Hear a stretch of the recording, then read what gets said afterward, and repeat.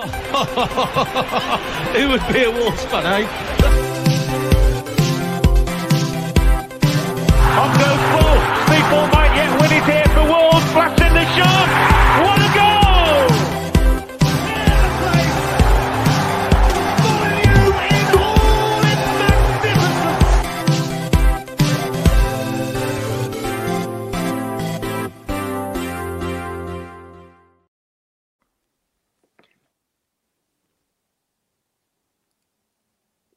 No one speak. Hello, guys. All right. Right. Let's kick it off then. We're going to go with the flow with this podcast. We're going to do it a bit differently from the norm this week. We're not going to have like a designated host and questions. We're just going to jump right in and go with the flow. So there's Stu, myself, and Gully this week. What's quite funny is when I hear that intro video, there it gets you. There's quite a lot of energy and enthusiasm, and we're going to talk about that game on Saturday. I was bobbing my head a bit while it was on. I have to say, I was getting a little bit, trying to psych myself up. Yeah, it's the Peter Drury effect. He just does it for everyone. It is the Peter Drury effect. I completely agree with that because he's up there. He's the most energetic commentator of the lot, isn't he? Some of the stuff that he comes out with as well. His catchphrases and cliches. At one time, I hated him. I think it might be when he was on some of the Pro Evo games, and he got so. But I mean, the commentary's shit anyway. But as soon as it started getting really bad, he started being worse. And the pecking order, he was third ranking behind Clive Tilsley, and maybe even the guy who's always with Don Goodman for me. The guy who's always with Don Goodman. Is it Bill Leslie? Oh, so Daniel Mann, one of them. I was going to say Daniel Mann then. He's always with Hinchcliffe, isn't he? I'm convinced they're the same person in real life, but they've just got different names on different games. And Rob Hawthorne then as well. So there's three of them. Rob Hawthorne's he's a classic. He's back in the 90s, wasn't he? From what I recall, he's a stalwart of the game. I do always wonder when you hear that line, Molineux in all its magnificence. Like, is this what people think of Molineux? Like outside of Wolverhampton, like have we got this reputation?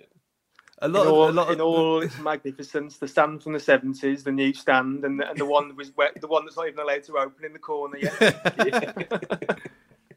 But you do think, though, from a media point of view, they only see the outside of the Billy Wright stand, and then they walk in from the press area and they see outside. They never go around the back of the Steve Bull where all the paintwork had been painted since like 1994. You never see it on camera. Like when they do like maybe like a drone shot from above the ground or anything. It's never on the wrong side of the stadium, is it ever? No, or it's too high up that you can't see any of the like the moss or anything that's started to grow. Nicely selected vantage point, not showing the arse end of the Steve Bull. It's like a dark side of the moon, isn't it?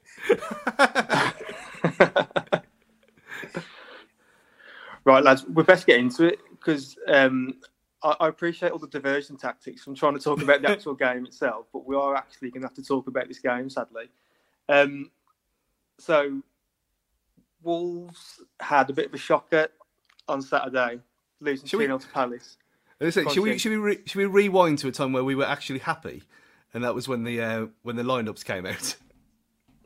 Yes, nice segue there, Stu. The lineups. I'll just jump straight in and think to be honest, there wasn't really much to change, was there, from the Everton game? I know. So the only there was the two possible contentious decisions for me, and that was Dendoncker in for Moutinho, and then Trinquero just not being there. But Trinquero just not being there, as in like nobody in his spot though. To start with 10. The thing is, though, right? The thing for me, I'll focus on Trinquero for a second because I've said before on this pod quite a few times. I'm not convinced by him. He's still not convinced me yet, to be honest with you. But that being said, I think he had his best game for us against Everton. Now, I appreciate that was probably still like a 6 out of 10, maybe 7. But I could understand why he kept his place. And I know Bruno's talked before about horses for courses and what have you. So I had a tiny little shoulder shrug when the lineup came out. I was like, okay, fair enough. Trincao starting again, and okay, Moutinho starting again. I possibly would have gone with Dendoncker for me, given who we were playing. Which, as it turned out, probably would have been the better bet, to be honest. But for me, that was only two issues that potentially could have been for me. I don't know about you guys. Yeah, I had no complaints whatsoever. I mean, I think I've probably been the one singing Trincao's praises more than anyone so far. And again, that is based on 4 or 5 games I saw him playing for Barcelona against terrible La Liga teams. So in a Wolves shirt, you're probably right. Everton first half especially was his best performance. Maybe the first half at Watford as well. Watford I thought he was excellent as well. And I think glimpses against Man United, he showed pretty well. But he just, like the Newcastle, was it Newcastle when he hit the bar and then he just disintegrated and drifted off into his own little world. And so he has got something about him, and I thought he did play well against Everton. And obviously, this is the thing though, isn't it? Because the alternatives in Traore and Podence, you probably have the same situation where you think, yeah, they've probably had a few good games, but they also haven't had that consistency. So it really kind of feels like a toss up. Yeah, with all I was just gonna say that my kind of end of the line with Traore happened a long time ago, and him constantly fucking up all the time when he's through on goal. The same's true with Trincao, and like you said, Podence as well. It's like picking the best of a 3 terrible bunch at the minute, but going after that Everton performance, I don't think he could have changed it. And even bringing Dendoncker ain't really shined whatsoever under Bruno Lage so far. So I think he's going to chance, has he? No. And when he came in, like when he was like Leeds, not Leeds. Leeds. Leeds. When Neves was out, and he was anonymous for the vast majority of the game. And what he did do, he was a mess. So I think what he said at the start of the season about 3 midfielders who are exactly the same as each other is more than accurate now. And I think going with a lineup with only 2 midfielders rather than having Dendoncker as a third was probably the best bet at the time.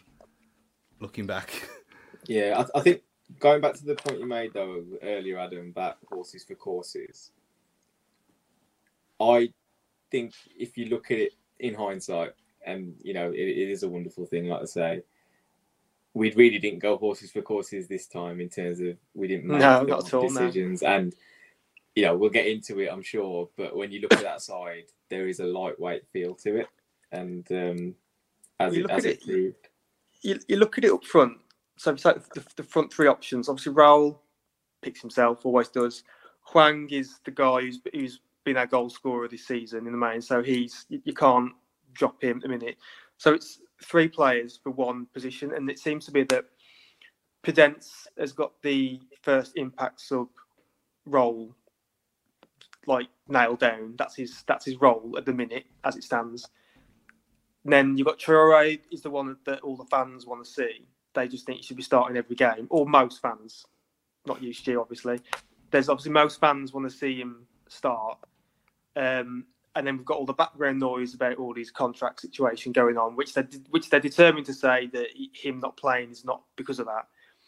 And then you've got Trincao, the guy who we're all happy to see signed in the summer, but I don't know, for some of us isn't doing it. And I know, Gully, you mentioned before that his body language isn't exactly, or sometimes can't help. But it's not like the main issue. But sometimes he gives off the aura of a guy who looks like he potentially isn't working hard enough, and that's probably might not be the case as such. But we've seen them chop and certainly Trincao and Traore have been chopped and changed. I don't think Podence has started the league game for us yet, has he? Correct me if I'm wrong. Southampton away he started. I did it, and he didn't play very well. There you go. So I mean, yeah, it just seems at the minute that we that front 3 at the minute there's only 1 position really available at the moment. And then as you said, Dendoncker hasn't really got much of a say so because we've gone back to the Neves Moutinho partnership, which, as we all know, is very one-paced or no-paced, as we've seen. And And on that FIFA video as well, it shows where Logan Pace stats are as well. They're all slow. All three of them slow as shit and in the middle. But like we've said before, that's unfortunately what we've got to deal with, isn't it? At the moment, that's always our big fear with our midfield at the minute. And I think if we just segue onto the game slightly, and let's batten down the hatches into that. I think some of our midfield both of our midfield players got completely out-battled. I think I just saw, especially McArthur. McArthur got the better of Moutinho, I think, time and time again. But who wants to take up the first baton? We're talking about the game. I mean, as an overall point, it was a bit of a shocker, wasn't it?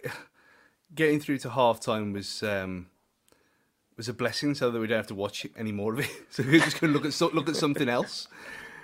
But I think before we absolutely rip them apart, I think a special mention has to go to how good Conor Gallagher actually looks, to be honest. I mean, he wore up against much, but the fact that he's been completely omitted from the England squad, and I know it's early and everything, but Kilman should have been there as well.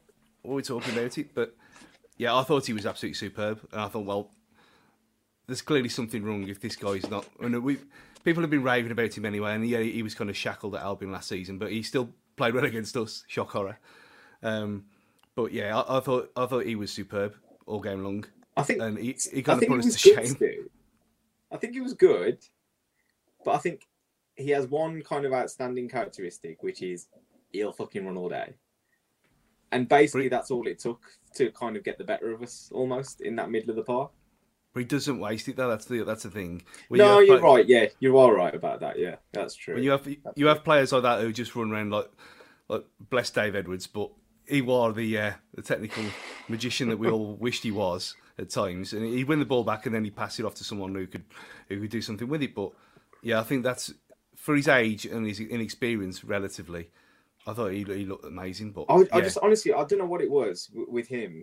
Every time he pressed someone, it looked like they were having an extra touch too many. Do you know what I mean? And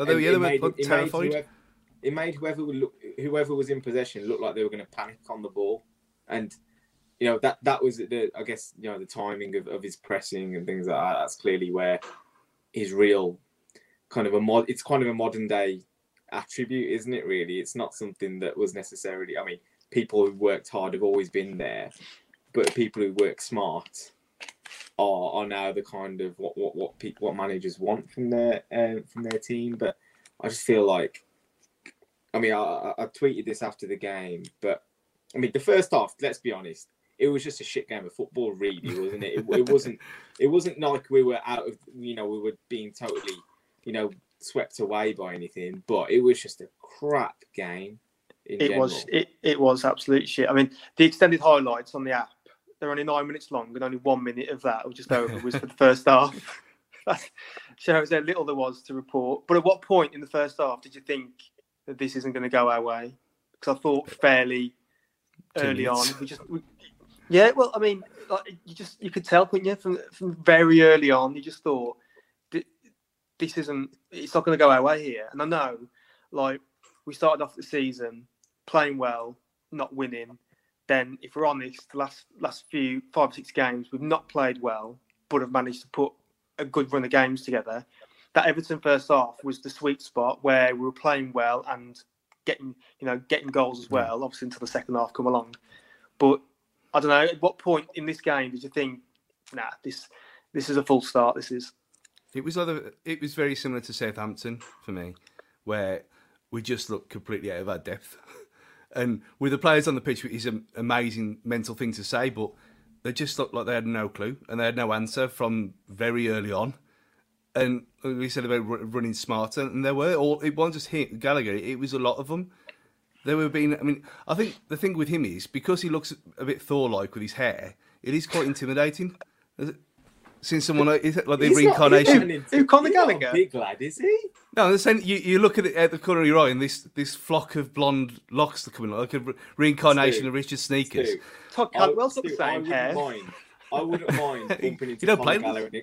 I wouldn't mind bumping into Conor Gallagher in a dark alley, if I'm being brutally honest. Like, I'll take that. If I was going to be intimidated in a situation, it wouldn't be that one. He'd run away from you and back again. And back again, and again. And you wouldn't see it. You just wouldn't see it. Yeah, I think it was worrying signs from very early on, and it never got any better. I think the highlight of the first half was the Huang song, which went on for 25 minutes. That was We heard this. We did hear it, despite the strategically placed Selhurst Park microphones. absolutely outrageous. That we even watched them before the kickoff. They went and put two of the fluffy boom mic things, two of them behind the goal on their end, in front of the Ukrainians. Straight, and you think, well, we know that they do this on telly anyway, but seeing it in, I mean, it's like, it's as clear as day that it's a thing to, oh yeah, this famous Selhurst Park atmosphere. To be fair, once they scored, they did rack it up a bit, but I started until then. We had Jackie Oatley and Glenn Murray rammed it down our throats on commentary as well. Oh yeah. It's just ridiculous. I was looking forward to the Ukrainian ultra correspondent Stu Hall there telling us about these. How many in total do you reckon, Stu? Was it 50 or 100? And that's all it was. And 2 flags. There were the 2 flags, and the ones the little section who were jumping up and down on the spot behind that guy who's got his own platform in the first half. And you think, wow, it's got a platform. That's proper Bundesliga. That is. Yeah, it's like a black platform with some kind of like symbol on it. What is it all about? Is there some kind of link between the Ukraine and Crystal Palace or something? No, I said once that they were wannabe Ukrainians. That's where it came from. But then you look at them, and they all dressed in black. They've got their own Holmesdale End T-shirts on, like home branded. See, maybe they asked the Sports Shop Kings Winford, and maybe they supplied them for them. I'd like for if we have ultras, I'd like for us to give a platform, but I wouldn't trust them to build it while they're doing the Grey News stand. They'll probably have to be torn down after 2 games. Stu, what was your view like as it happens? It's okay. It's as good as okay as you can get in that place. I went because last time we went there 2 years ago, I went in front of the pole. I thought, thinking smart here, but it's so shallow that you can't see anything to the side of you. Even me being 6 foot tall, I mean, my mum's like 5'4" or whatever, so she just went to the back so she could see something. So I thought this time around I'm going to go halfway, and when I looked at it, you got that little section at the very back where the plastic seats are, the original plastic seats, where it's like looking through a letterbox and you can't see anything above the stand opposite you because of the gantry. So if you go that far back, you can only see through a letterbox-sized window. If you go halfway, it's so shallow that you got to be kind of guessing and hoping that you got no Gullivers in front of you. So when I went on the ticket on the buying website, there was this part that was missing. So I thought, well, go behind that because that must mean something. And it was a small concrete wall. What? Yeah, it was a small concrete wall, probably about knee high, and it had no purpose whatsoever.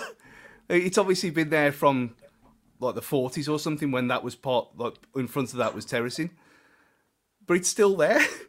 So it's seating other than this little concrete wall. So maybe that was a sweet spot because I could see in front then.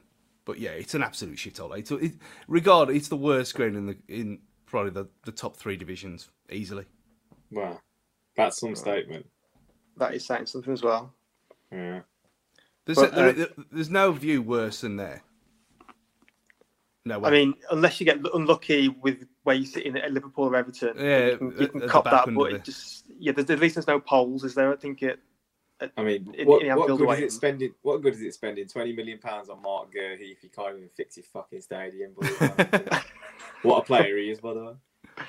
Well, I must say, I mean, I've got to eat a little bit of humble pie about Palace because, admittedly, like pre-season predictions, I just had them for straight relegation. As soon as I put Vieira in charge, and then I think they just let go of about 10 players who were out of contract or something like that. And before they made any real signings, I just thought, well, this is like a straight shot for relegation. It's them, Norwich, and one other. And but the thing is, Adam, I guarantee you, most of the footballing world said that, except for Glenn Murray apparently, because he was telling us, the appointment made total sense at the start of the season. A young manager with a young group of players, and they're going to be rejuvenated and all this kind of shit. I guarantee you, he did not have Patrick Vieira on his bloody hit list of managers that he wanted in charge at Palace? Probably had Neil Warnock on top of his list or something like that. Probably, yeah. Well, I mean, yeah, lots of that Mark Gay, Conor Gallagher, Odsonne Edouard, and they've obviously. I mean, I know they've not won too many, and they've drew quite a lot of games, but you can see that there's some parts there that if he gets it right, that can be, well, probably similar to us, really, a good mid-table team. And I say that with us because I know I saw after the game, and we will dissect the game in a minute, but I did see after the game that, there's a lot of tweets about how pissed off everyone was, people, again, questioning Bruno, etc., etc. But I think it's a bit short-sighted because really, as I said earlier, we've never played well during our good run. And do you think that we kind of have to accept our place in the food chain this season, which is a mid-table team?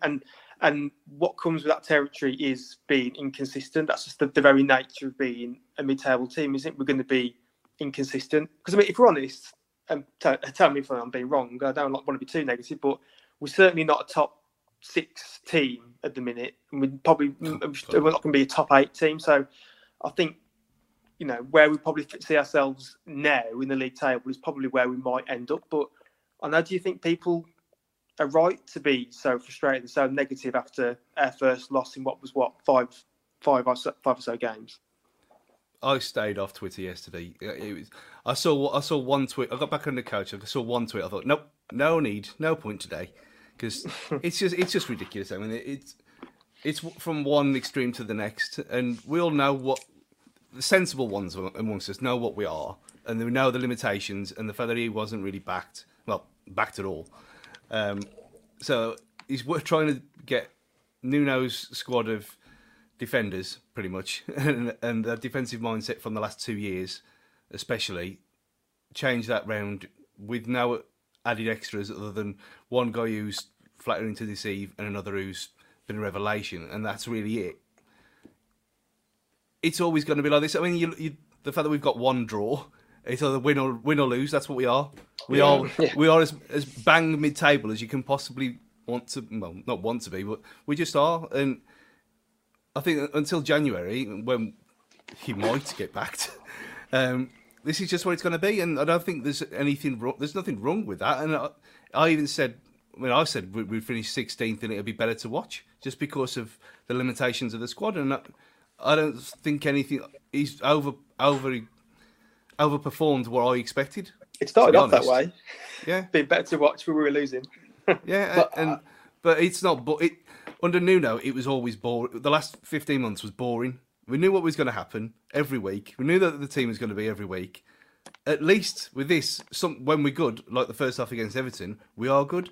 And there's been moments, and there's been like the Villa away is never going to be beaten. And look what's happened to Dean Smith, poor lamb. So I'd rather it be like this and have some kind of glimpse of what can be if he's backed and he has his own players and his own system, rather than just trundling along like we were. And I think people have got a bit carried away that, oh yeah, we could have got 7th, we could have been 6th if we beat Palace, because Palace is shit. When we've kind of already discussed that they're not at all. So for me, we are where we deserve to be, and there's nothing wrong with that. Yeah, I think talking about the kind of backlash after the game, there's 2 strands to it. You can speak about the game in the context of it was a shit 90 minutes. And that's okay. I think we can all get on board with the fact that that game just did not go to plan. There were some bad decisions with team selection, in-game management, performances, etc. What I don't understand is the fact that people want to, make a judgment call on basically the season so far and Bruno's management up until this point. I think that's totally out of order. And I think that's where we need to take a little bit of perspective. I said at the start of the season, I'll be quite happy with 12th, 13th again, as long as it's better to watch, like you said, Stu. And that's probably a good season for Bruno. Lest we forget, he's had 18 months of Portuguese league management. Yeah, that's it. Like he's not a reputable manager at this point in his career. He's still wet behind the ears, really. And let's be honest, that time at Benfica was a whirlwind of success for him. He doesn't necessarily know how to deal with too much adversity at this point. So, and going back to the, we've only drawn one game. I think that's really telling in terms of the way we can't seem to maybe wrestle back into games. We got back against Villa because they're shite. We didn't get back into the Villa game because we were good. And it's a one-off, wasn't it? No, but it's so true. Like, and we never looked like getting back into that Palace game because Palace were good. That's as simple as that. And we need to be able to try and impose ourselves and change the course of the game with our own quality, and that's something that Bruno needs to try and figure out at this point. Well, let's Steve, let's throw up the stats for the game so we can all take a look at them. So we'll start delving a bit more into the game itself now. Now, these stats. Thankfully for the audio listeners, they don't have to see this travesty. Well, I mean, for the audio listeners, we can reference a few horror stories here. So, shots 13-4. This is obviously all in favour of Palace, clearly. Then shots on target, we only had 2. I remember those. That was like, was it Jimenez's soft header and then Moutinho's free kick towards the end. But even possession, 60-40 to Palace. Completely outpassed off the pitch. And our accuracy was 74, which I think it felt like that as well during the game, didn't it?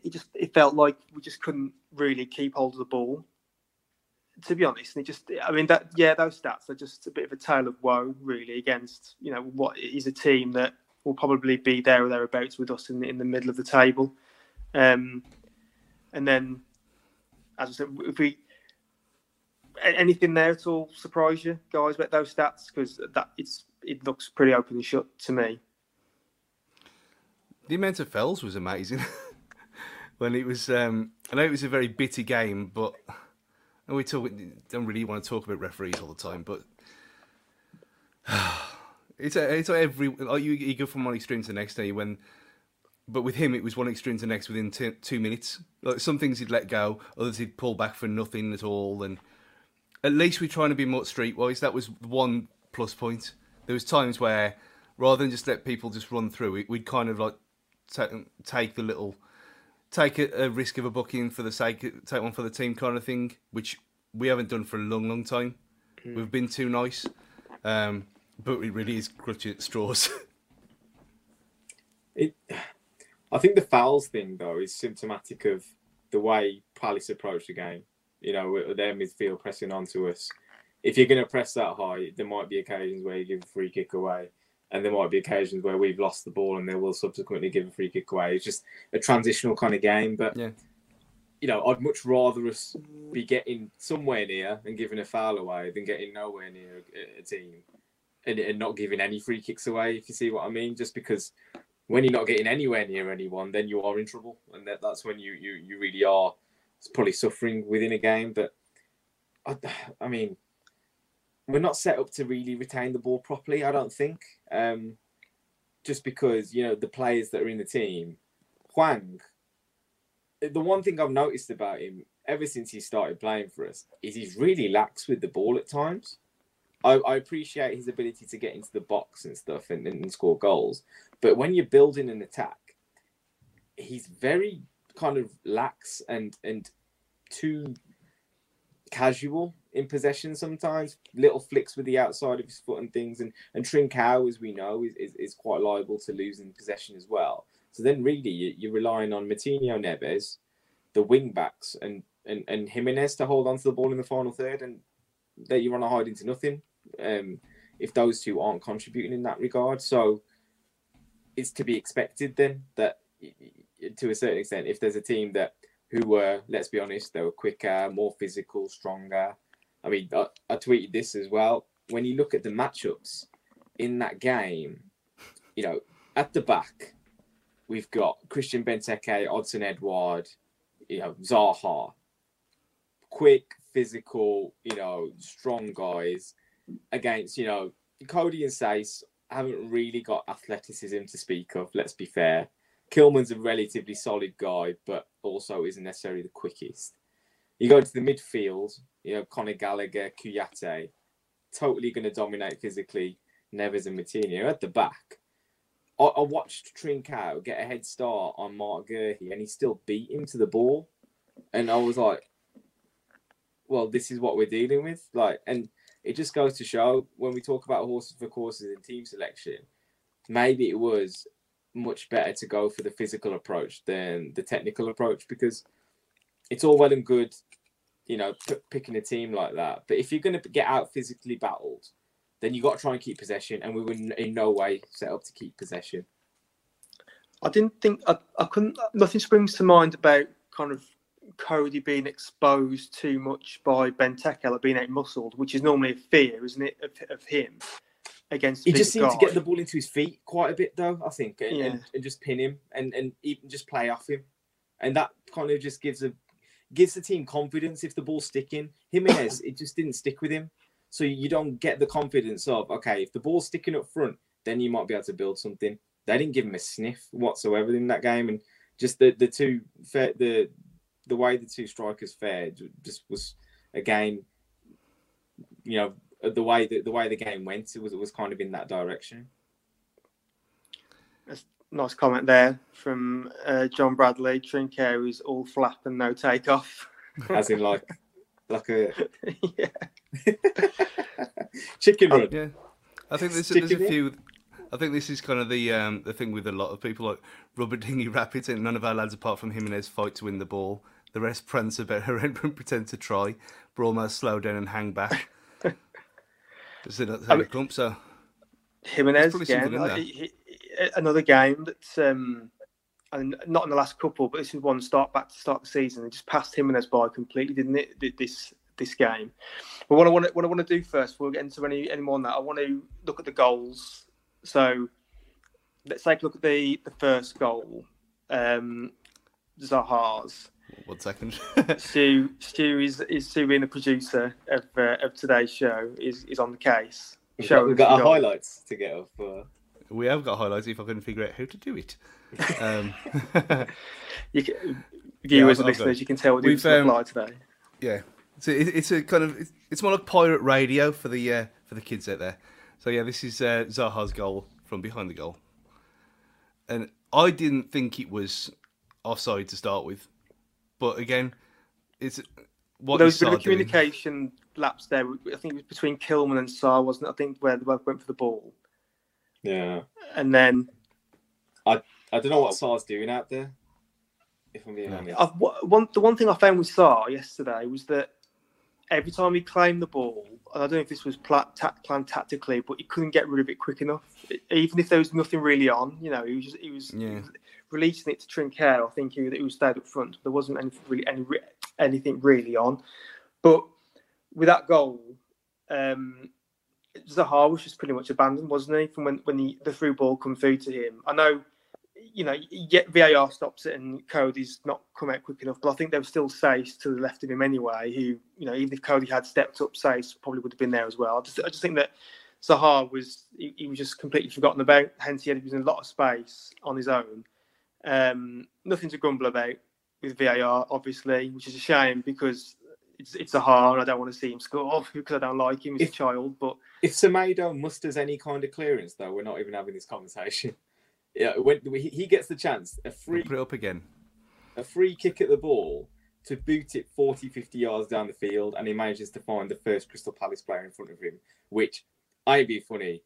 Sunday League players, you know, that's bad. That is bad. Achieve more than that. That is pretty pathetic, if I'm being honest.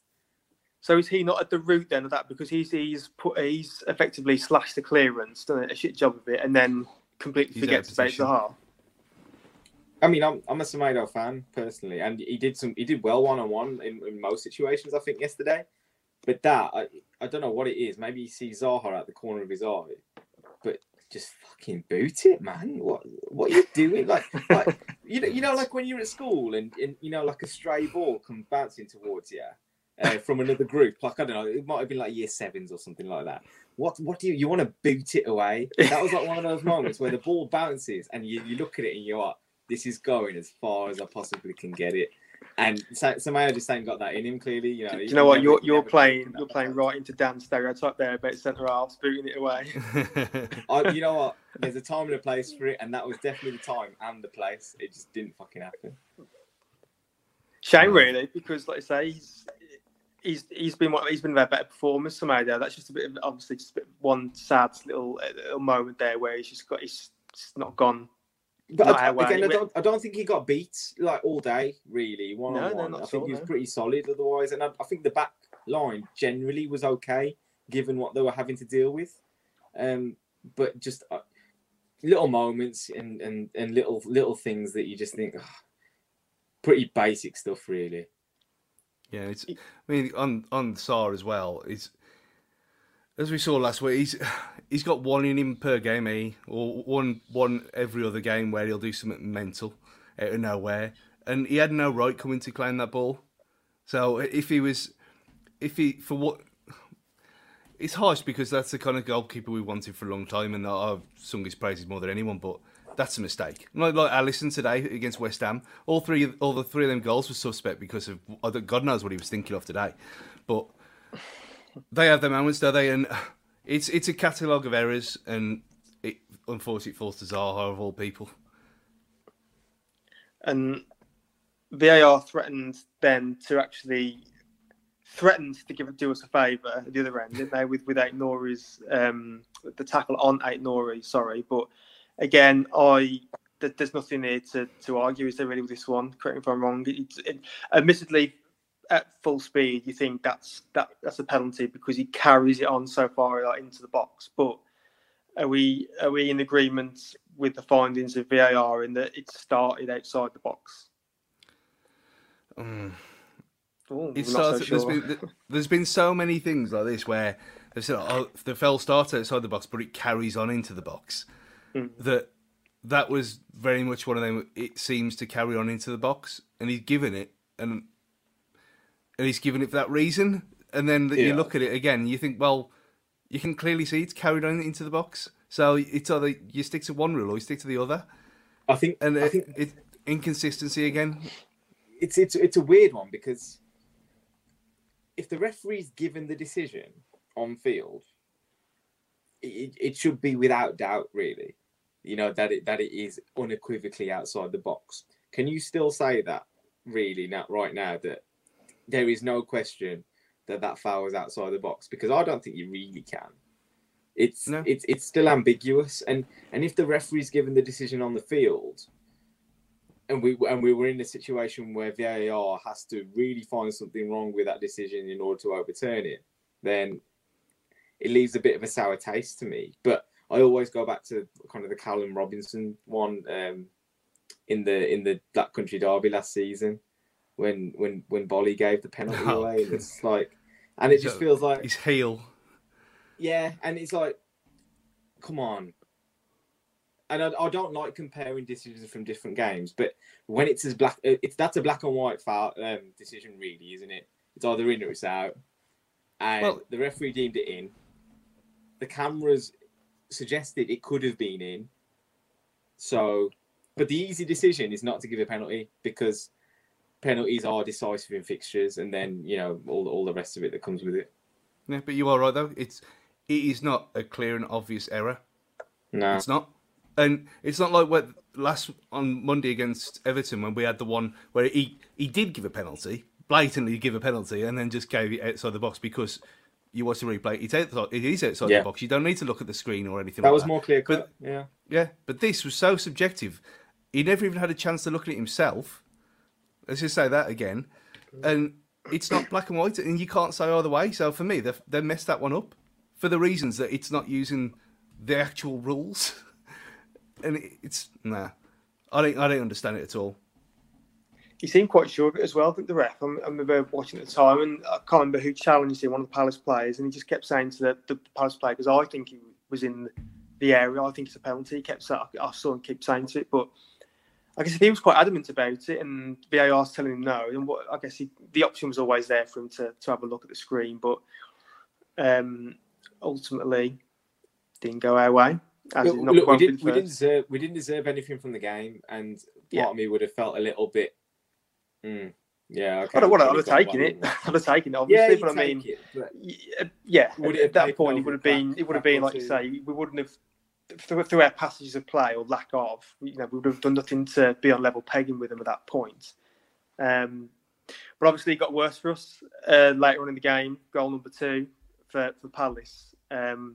Stuart set up the clip for us. Oh, no clip on this one. No, it's an image. Just the image there. I think with this one, there's no real tenacity from us. You know, I think the cross comes in. I think Sace kind of half deflects it away, then it comes out to Gallagher, and then by and large we just stood watching. And then it takes a shot, and I think comes off Cody.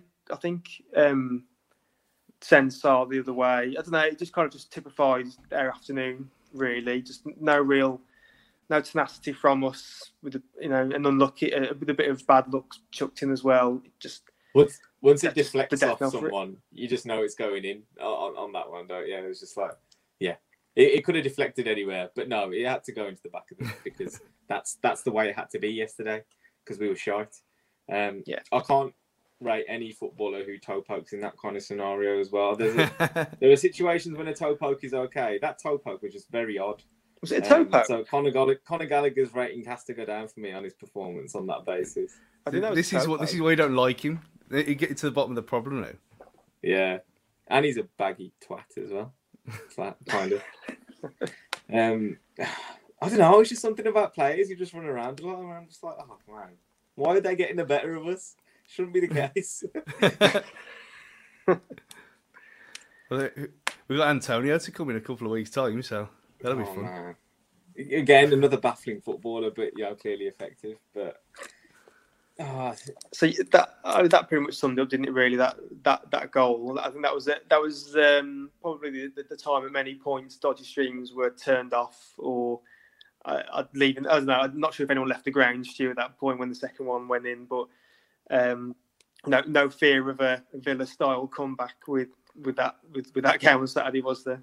No, it was more of a that's just wonderful kind of thing. And the amount of times I've been to that nonsense place, I've never seen so many coaches ever. It's like people. That was the bespoke way to get there yesterday because getting there by a train's a nightmare. Driving there is impossible. No way. So. I mean, we got lucky that we parked on an extra side street because the usual place was all so full, and so I think a lot of them were kind of forced to stay there. You either stay here or you're going to stand in the cold and wait for the coach to open when the driver gets back from having a fag or whatever he's doing. Did it rain? Because it normally just rains at Selhurst Park religiously, doesn't it? Apparently so, yeah. Yeah, we had a dry one yesterday, amazingly. So what is the universally accepted worst away day to go to travel wise in the league? Is it between like Norwich, Palace, and I don't know, maybe Brighton? I guess we got all of it in the space of 6 weeks. Of course, yeah. Brighton. I mean, Brighton's only got the one. It's in the middle of nowhere, and it's got one little train station, so I it's probably not ideal. Norwich is in the middle of nowhere, and same as Palace. I mean, for me, Palace is the worst one by a long way, just because of everything about the place. It's if it was built now, it wouldn't pass any safety checks at all. Fire, no. I mean, it sums up. There's for the ladies. There's 3 cubicles for the entire stand. What? No way. and the blokes' toilet, the main one. You have to go down into this like bunker underground. Where you walk through the door and it's like a tiled staircase, and you go down. And yesterday, there's one door in, one door out, but for some reason they'd left they have dividers in between sections of concourse for like small and big allocations, but then took the dividers out. So you went in one door. If you went out the other door, you couldn't go back to your actual seat. So it ended up with people just trying to go down at a one. That's, I mean, me a month ago would probably fill the gangway on this stairwell. Yeah. So you end up squeezing against this tiled wall two abreast, just trying to get past each other on stairs. So luckily it didn't rain because it would have been a nightmare. And people have fell down there in the past. I've seen it with my own eyes, but yeah, it should just be condemned and wiped off the face of the earth. That stand. 21st Century Stadium, it is not, is it? You can tell Wimbledon used to play there, can't you? Like, it was just that crazy yang shit, isn't it? It's just not a pleasant experience. I mean, one thing I want to, last point I want to make about the game before we go to a break is the use of subs in the game. So, obviously, Traore and Podence were impact subs. Podence came on to take his normal natural position, but then Traore comes on for Semedo and is asked to play right wing back, something which we know doesn't work. We know this, but that's the position that he was entrusted to. What were your thoughts, gents, when that happened? Did you think, well, this just sums the game up, really? This is just in the way the game's going, this is exactly normal. I thought at first he'd gone to a back four, and Kilman was playing at right back, because Traore, where he set up in his normal. He was above the halfway line, and Kilman had come across. I thought, so he's gone to a back four with Supermax on as right back. This doesn't make any sense. And then after a couple of minutes, I thought, he's gone for the dreaded way. He's done it, and it's just baffling because, like you said, probably we know it doesn't work. It's never worked. It worked once at Man City away, where he kept Sterling quiet for 80 minutes and then went up front and scored 2. That's the only time ever in 4 years it's worked. That's not going to happen again, and especially against them lot. And it was almost like throwing anything at the wall and see if something sticks, because it was nonsense. Complete nonsense. I do remember it randomly working when we played Cardiff at home in the league. Yeah. Randomly where we chucked to Ruddy in goal. Ruddy got a Premier League appearance that game. Yeah. I remember him playing, but let's just caveat it. It was Cardiff. Yeah. As well. I remember that game. And weirdly, it was like, we scored a really good goal there. I think it was Jota in that game. And if you watch the highlights back, Adama Traore stuck right out on the right wing, and I think it was the Cardiff left back. He's basically stood right next to him, watching everything unfold, like inside the penalty area. And it's like, well, clearly his tactics worked, because we've got one player taking out the game entirely. He's looking at Traore, and he's just literally just stood there like, oh shit, I should probably go and help him or something. But, I'm not totally unconvinced. I'm not totally convinced it's not a bad idea, because I just think running from deeper is better. Semedo wasn't getting out wide and getting crosses into the box either, so why not? And I mean, if you're being honest, he could have hooked Wang and Trincao for Podence and Traore. I don't know why he didn't necessarily do that either, but I think the biggest problem with it was he came on for 5 minutes at least. I don't think he touched the ball. We didn't actually manage to get the ball to him, and at that point, then you're screwed. Then it's like, oh yeah, clearly this isn't working. But I just don't think it was the day for us at all. I mean, hindsight, yeah, you probably would have started potentially Traore, just because he was able to carry the ball away from people in that middle of the park where it was all just so stodgy and Conor Gallagher-y. Like it was just lots of ratting around and shit, and people just getting tripped over by there's probably barbed wire in there somewhere, wasn't there? Where it's, there's a load of crap in the middle of the pitch where nobody could play football apart from Crystal Palace players because they had some cheat code or some shit. But it was just a horrible game to watch, man. Like that pitch just always looks really congested. Regardless of who plays, it just looks like there's going to be a player on you wherever you get the ball. And I couldn't think of anywhere worse to play. Like, it just looked horrible. Which was the worst game to watch? The Brentford at home or Palace away? Because they were both shockers, obviously. They were shockers. I think I might say Palace. But I think because against Brentford, I mean, I know they went down to 10 men, but we actually had a period where we kind of asserted some kind of pressure for a period of time. Maybe you could say it was more enjoyable is not the right word, is it? Acceptable. Yesterday was as bad as it's been so far for me, easily. I had 6-7 points beforehand as well, and it still was bad. Normally, that kind of thing kind of blurs how terrible things really are, but I think he kind of emphasised it in this case. Yesterday in isolation was throw the remote at the telly kind of vibe for me. Like, it was just, just fuck the world, fuck everyone. Yeah, I think to sum up with it, as we've said, it shows what we are really, which is a mid-table team. And some people were getting carried away with their good run, and I can understand that because we went quite a few games where we didn't lose, and if not for a 94th minute penalty against Leeds, we'd be even better off.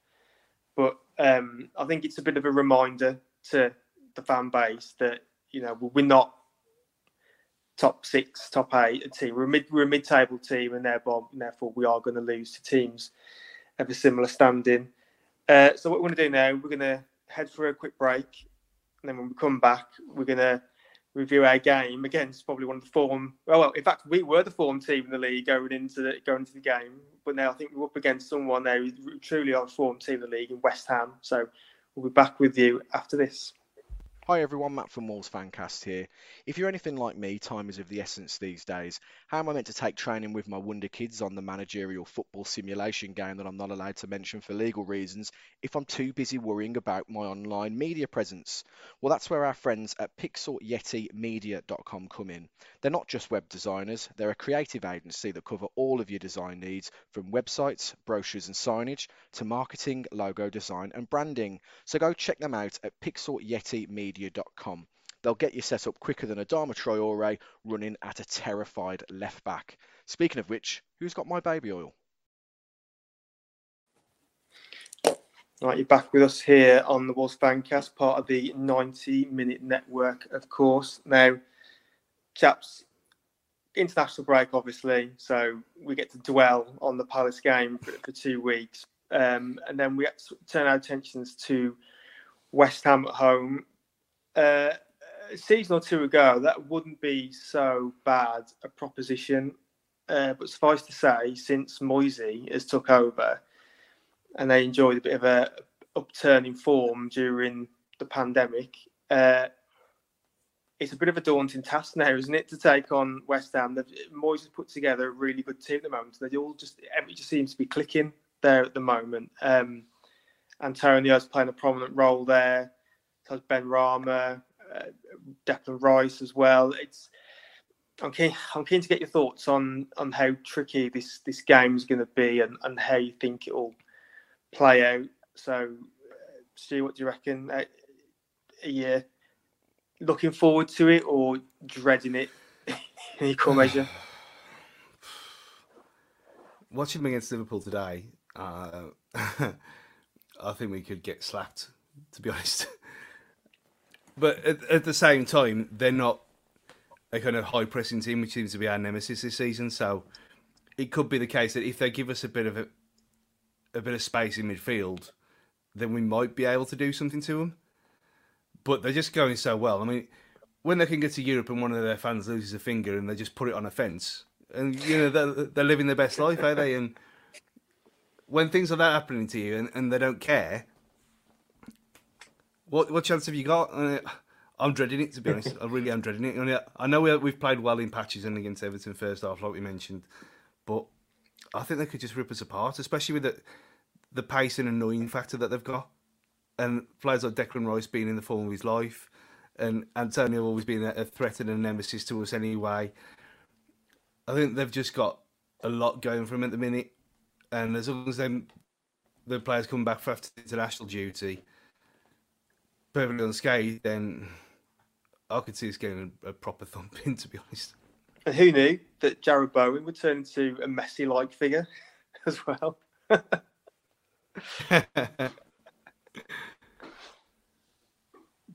Definitely not me. That's all I'll say. Yeah, I'm looking forward to it in the sense that it's going to be another opportunity for Bruno to try and instill his his tactics and his ways on the team, and there's always that feeling at the moment that we've got the potential to really put together a good attacking performance. Now, West Ham, before David Moyes took over, I thought they were our easiest fixture in the league. If you go back to the first 2 seasons, then we slapped them 4 in a row without conceding a goal, something like that. And honestly, I walked into those games thinking, done deal, we're good here. Just enjoy yourselves, boys. But now they seem to have got their shit together, all the while without playing with a proper striker, in inverted commas. Amazing, to be honest. Really, really, really impressed with Moyes and what he's done. I'm quite pleased for him, to be honest, because I always respected what he did at Everton and enjoyed watching his Everton teams. And we're in a space now where people are written off entirely based on their experiences at the highest level. Man United shouldn't be the barometer that people measure David Moyes by, I don't think. I think he's now had the opportunity to reprove himself, and he's shown that he is a good manager at a certain level within the Premier League, and fair play to him. I do have to say that I think Declan Rice is like the form midfielder in the league right now. Every time I've seen him play this season, he's been unbelievable, and somehow isn't affected by the Euros hangover that every other England player seems to be suffering from. Well, all the Man United players anyway. So I can't see us winning that midfield battle. That's going to be the biggest problem. Now, one thing that West Ham are, as Crystal Palace were, is physical and strong. You know, lots of Souček, Ogbonna and Zuma at the back, like big lads. They're mobile. They're going to get about the pitch and impose themselves. And I think that means it calls for a certain reinforcement with regards to the physicality in the side.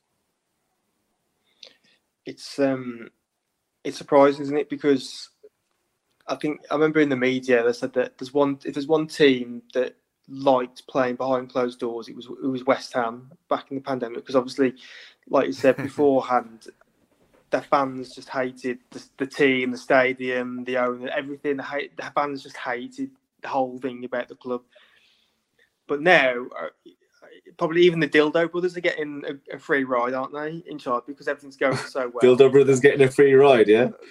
Not there. Unintentional, of course. And they're like, now, everything just seems to be completely rosy in the garden. And like I said, they're managing, as we did, I suppose, when we were in Europe, they're managing the European campaign along the league campaign quite well, as we did when we had to contend with it. We're extremely wary of this game. I do, like you said before, we've got all action forwards like an Antonio against their back line. I do worry with Rice and Souček in the middle against our midfield.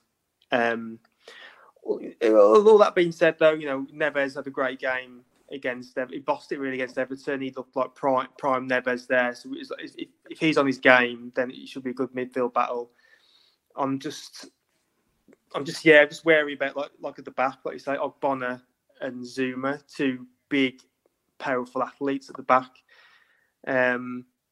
It should be a good game, though. Hopefully, it should be interesting. It should be another good test for us. Who's willing to put their neck on the line and give me some predictions about how it's going to go? I'll say who's going to do it. You both have to give me anyway. So, Gully, what do you reckon? You want to kick us off with what you think the score will be?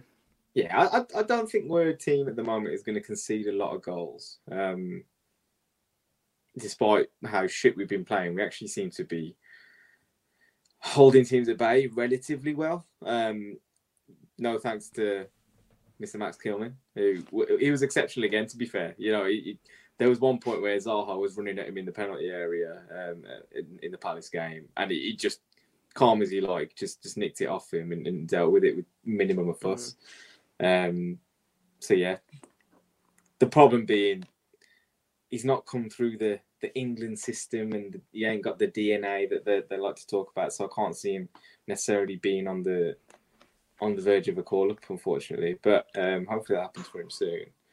I did see just before you give your prediction. I did see an article a couple of days ago about Kilman saying that Ukraine wanted him, but because he's played futsal for England, he can't play football for Ukraine. Yeah, because it's FIFA registered, eh? Yeah. Oh, So if you play an official futsal, football, or beach soccer game for a nation, you then can't play for it in like the two sports for any other country. He's totally screwed him. What Facts of the day. What screwed yourself in Russian? Yeah, all right, that's interesting. That is interesting. Sorry, in the background, for those that don't know, I live in Birmingham. In the background, there was some. They're still going on. There's a couple of guys scrapping. Well, not scrapping, having a lively debate outside my street, and I caught the words Dean Smith shouldn't have gone. Zidane in, and 1982. That's all I heard. But yeah, well, I'll report back when I hear some more. Going back to the result anyway. 1-1. I'm going for a 1-1. Take that. I'll take that now. I mean, as of the 7th of November that it is now, after watching them just beat Liverpool and going to third place in the Premier League and coming off the back of what we threw out yesterday, I know that the back where I said up, and I think a 3-0 defeat, and but maybe it's still raw. Maybe I'm underestimating us, and it could be an Everton first half like performance or the first 3 games of the season, and we turn it back on again. But they look so in tune with each other at the minute, and we're still a bit of a work in progress that I think we could get slapped by them. So, unfortunately, a 3-0 defeat. It's still only Jared Bowen. No one can convince me. Just to be honest, I think it might be his name more than anything. Like, no one can convince me that as a great footballer. Like, I just can't see it. I can't. It's not a superstar name, is it? He's just got the name of like a League One footballer. Like, I can't. He just doesn't look right. He don't look right. Didn't he come from the footballing Mecca that is Hull? Yeah. Hereford before that, apparently. Oh, was it Hereford? He's down at Hereford, apparently. But it's just like, it's not right. Something's not right with the footballing world, man. The Matrix is screwed in some way that Jared Bowen is suddenly an elite footballer. You know, this is going to bite you on the arse. It's like if Jordan Hugill came into the Premier League and started scoring 20 goals a season. Well, he went to West Ham. Doesn't count. His name's Jordan Hugill. Yeah, he didn't succeed at West Ham. So how the hell did Bowen? What's Bowen got on the world to get all this success and luck? I don't understand it, but I mean, maybe it will, Stu. Maybe it won't. But it won't change my opinion. For a start, why isn't he in the conversation for getting called up to the England squad? Because I've never heard his name mentioned in any of those. Because none of our other forwards are scoring at the minute. It never crops up though, does it? And it's just like, well, someone's got to get hold of him and just sort him out. And hopefully it's. Well, Sace tends to play on his side, doesn't he? So maybe Sace just puts a reducer on him or something, and then that'll do it. Who's there? Is it Fornells? Fornells is the one who plays their front three. Yeah. Or is it Lanzini? Or is it the switch? You don't know. Lanzini doesn't even start for him, I think, at the moment. It tends to be Fornells or Ben Rama. Oh, cool. Yeah, Ben Rama. I should know. He's in my fancy Premier League team. Forgot all about him. Right then, so yeah, I'll round that off by saying as well that I think I'll go with you, Gully, as well. I think I'm going to try and be a bit positive, and I think it will be 1-1. Stu's plumbing the depths. We could do with an extra draw, to be fair as well, can't we? But I think it's real fair game. They're going to take some stopping because they are in such a good run, and Moyes has just, like I say, got the shit together with them at the minute. So it will be tough, but if we up our game, I think we can get a 1-1 draw. Right, gents, we'll call it to a close there. for this week. Thank you ever so much for your time this evening. Listeners and watchers, please follow us on all social medias. So your Twitter, on Instagram, on YouTube. So you can subscribe to us there. Just search Wolves Fancast. You'll find us. We're, of course, part of the 90 Minute Network. And we will catch you next time. See you later.